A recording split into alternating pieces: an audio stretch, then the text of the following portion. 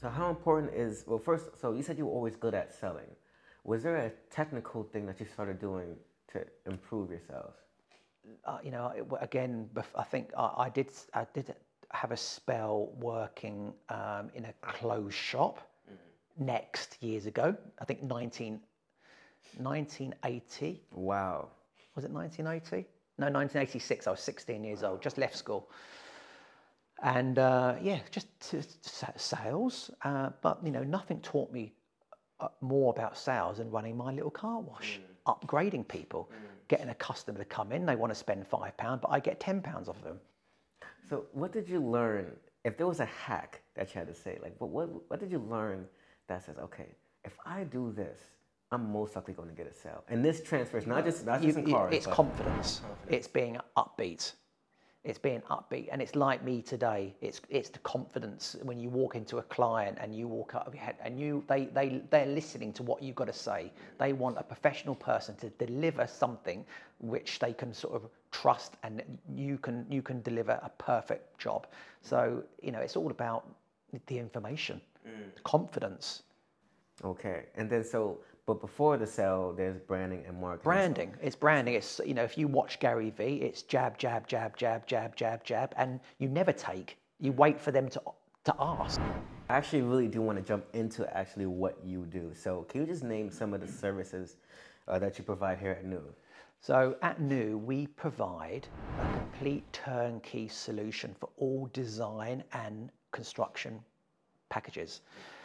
So basically, a client may want interior design.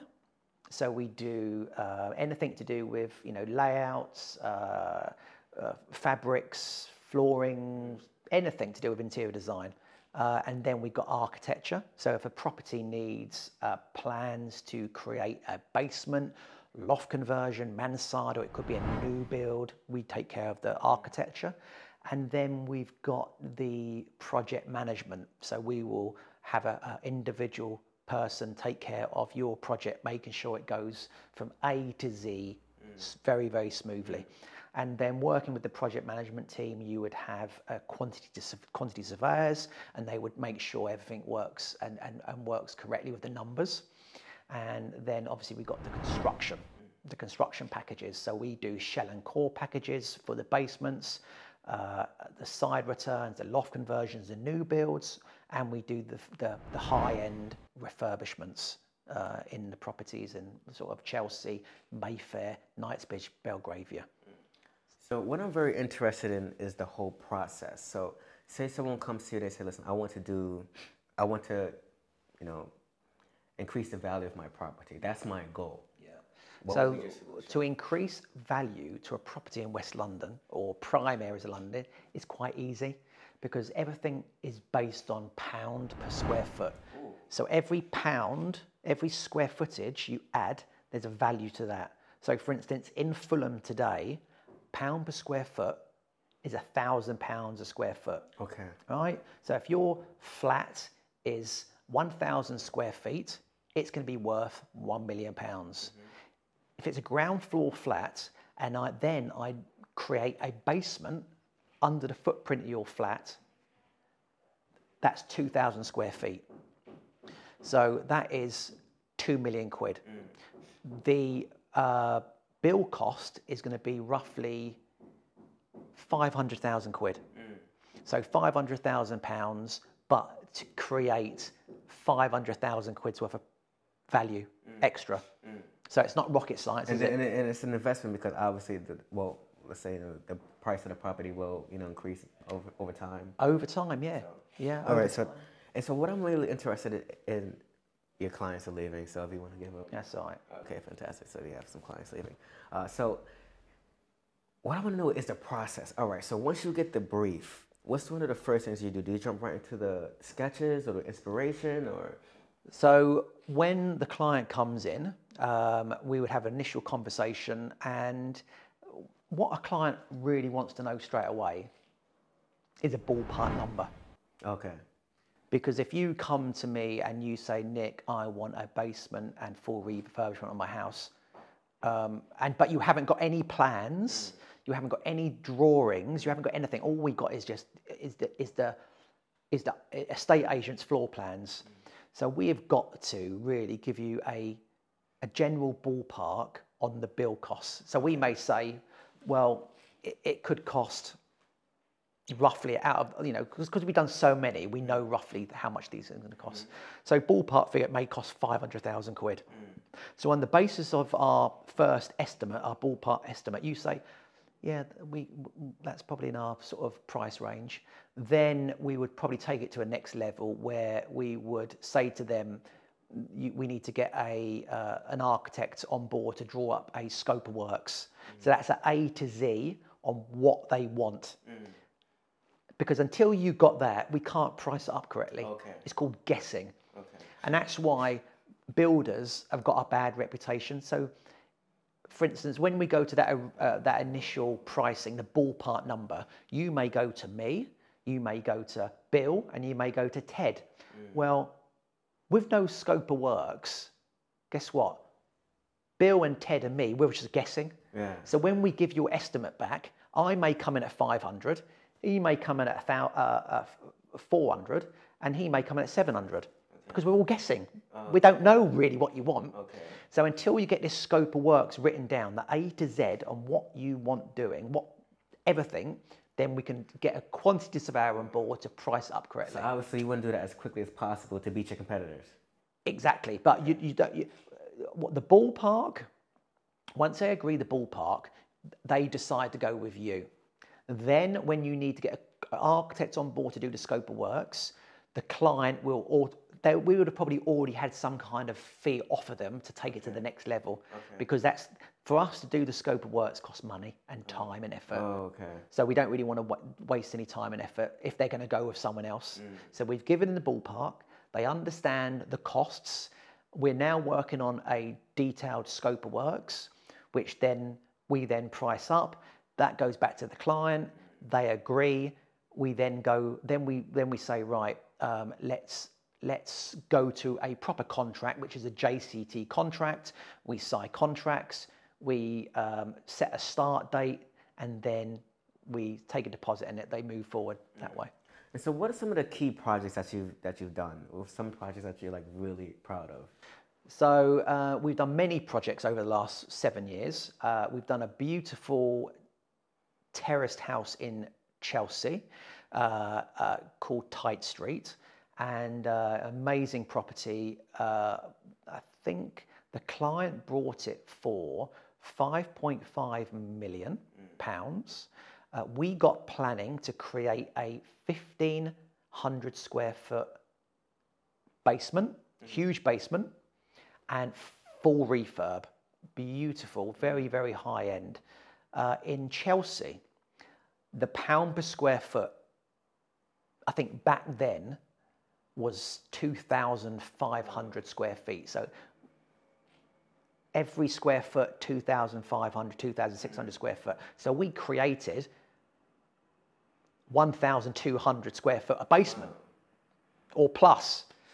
And so that was a great deal. So it took 1.5 years to build. The build cost in the end was 2 million quid, I think. Wow. But she sold it for 8.5. Wow. So bought it for 5.5, spent 2 million on it, and sold it for 8.5.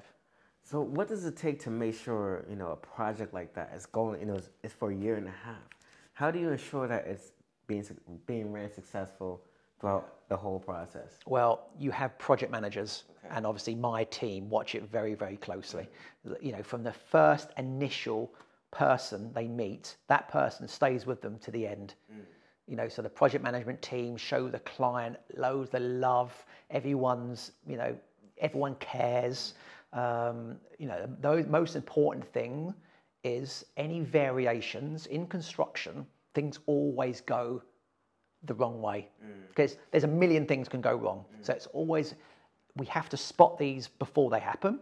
And once they're spotted, we have a conversation with the client to say there's been a problem in the ground. We've discovered a load of concrete or steels, or there's an issue with the structural drawings. As long as we're open, honest, and we deal with it straight away, we can stop the problems. But That's what we're good at. We're good at making sure the clients are protected and their journey with new projects is absolutely perfect. All right. So one of the things I'm interested in is that you previously mentioned that, when potential clients come to you, you provide a ballpark number. Yeah. So you said they might go to like 3, 4 different people. So why should people come to you? Why should people come to new projects? So New Projects is a brand which has been around in Fulham for 7 years now. And just where our office is in here, we get an awful lot of people driving by, seeing the office, on the way into maybe Chelsea, Belgravia, Knightsbridge, so on. So this is quite a busy road. Great location. Great location. And we have got projects on the go all over the place. So people see our black hoardings, our big blue NUs all over the place. So it's quite well known, and it is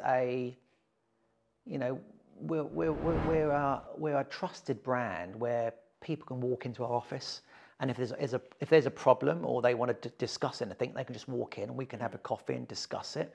And our competition doesn't offer this kind of service. We are a premium brand. We show a lot of empathy and care. We believe in honesty and being open with our clients, and just delivering a truly first-class service. If someone's going to come to us looking for a really quick, cheap job, we're not for those sort of people, because you can't get that level for a premium service. We truly are heads and shoulders above our competitors in West London. Wow, so you provide that openness. You as a CEO, you're very open, and you provide that to your customers or clients or just people in general. You're very, very open-minded. Is there something particular or unique about London Interior I think the London interior designers, there's quite a few really famous London interior designers who are well known all over the globe. And yes, I think interior design has always been for the wealthy. Okay. But now it's become more affordable. Okay. And I follow lots of luxury real estate brands in America, and their interiors are great, perfect, because obviously in America, real estate is huge. Here you get a small little terrace house for 2 million quid, but in America, 2 million quid can get you a massive detached. They use different construction methods in America. It's usually timber framed. Here, it's bricks. It's different materials. Obviously when you go into New York, it's a bit like London, but if you go out, it's all mainly timber frame construction. But I think everywhere around the world, it's heavily, the interiors are sort of catching up, and the design. I know an interior designer has just come back from China. She's doing a hotel in China. It's global. It's huge. So I just want to ask you a final couple of questions before we leave. First off, urgency or patience? Well, I'm learning more patience. It always used to be urgency. But I think listening to Gary Vee, our mate Gary Vee, I think patience is very, very crucial, especially when you're younger. If I was more patient when I was younger. Would you be here today if you were more patient? I don't know. Maybe I wouldn't have had as many trials and tribulations, but I don't know. But I think patience, having, when young entrepreneurs want everything now, finance for watches, cars, and bling, it's a recipe for disaster. Here's how I look at it. I'm a very urgent person. Yeah. Like, hey, so when I saw you, okay, boom, hello, my name is, call you, boom. I'm very urgent with my action. I think in micro urgency, yeah. So if there's a meeting, let's get it done. Yeah. But on your big turn goals, patience. Exactly. I think that's how I look at it. I'm urgent with my actions. I'm patient with the outcome. If I have an idea, if me and you have an idea now, and it's to launch a company, within the next half hour, I bought the domain name, I've got the website up and running, and I'm already moving forward. Yeah, exactly. I think when you wait, when you hesitate, that's not really a good thing. So I'm very urgent. Obviously, we bump our heads, but at the same time, there's greatness that comes out of being urgent. You got to test everything, test and measure everything, try as many things as possible. And if someone this is a pretty tricky question. If someone couldn't see, right, and they couldn't hear you, how would you describe yourself? How would they couldn't see? They couldn't see. And they couldn't hear. And they couldn't hear. How would you describe yourself? I would be described as like a kind guy. He's been through. But how would you describe that? How would you be able to describe you? Like obviously they what, can't physically? See. Yeah, they can't see, so you can't show them anything, and they can't hear, so you can't tell them anything. Well, I would say you can't say because they can't hear. I don't know. It's hard. It's a hard question, isn't it? Like I'll give you an example. So if someone couldn't see and they couldn't hear, what I do is I put a nice suit on them. That's how I would describe myself. A really nice suit. Yeah. Right. So it's a sensory question. Yeah. They need to feel you. How can someone feel? So they got to feel. Yeah, it's a sensory question. Oh right. I would say if they had the touch, I think they would have to just maybe feel my bald head. I think if they felt if they put their hands over my head and my nose, I've got quite a big nose and prominent characters and my stubble, a bit scruffy today, but. And then one question I want to ask is like, it's another like really trippy question, but like, if you were a property, right? Which part would you like to renovate? Yeah. And which part would you like to extend? So renovate. If I was a property, I would always do the basement. Okay. No, I mean, so within yourself, like what's something that you think, Oh, myself. Maybe you can improve on, or maybe fix a little bit better. So if I could improve myself, like I was a property, I would probably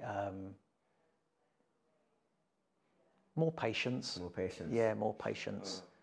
More patience. Sometimes I'm a bit fiery. Okay. I can get frustrated. But yeah, as I'm getting older, I'm sort of. I think life gets better as you get older. To tell the truth. Yeah, I think my life got better in my 40s. Financially, got better because when you speak, people listen. Because the older you get, the more wiser you become, and people think you actually know what you're talking about. Even though in the beginning we all sell. We're selling. That means you sell, get the ideas, the closing deals. But as life goes on, you get more confident, and I think you remove yourself from a stage of trying to sell yourself on an idea and trying to prove yourself. Yeah. Now you're at a stage where listen, I know. Yeah, exactly. And then, so what part would you like to extend? What's something that you would want to maybe do a little bit more, or? I would probably like to do a little bit more for my family, because I spend an awful lot of time in the office working on the business. Maybe spend a bit more time with the family, even though it's not a bad thing. Everyone's got a very good relationship at home, but maybe more family time. Yeah. Well, Nick, I really do appreciate you taking out the time to do this. I just want to go and kind of acknowledge you. So first off, you're a very, like I said, very open person. I came in the office today, bright smiles and everything was fun. Secondly, I can tell you're definitely a go-getter. You're tough now. You've been through your trials and tribulations, but they made you tough. You didn't quit. And I can see that one last thing about you that I know is that those are two things I think.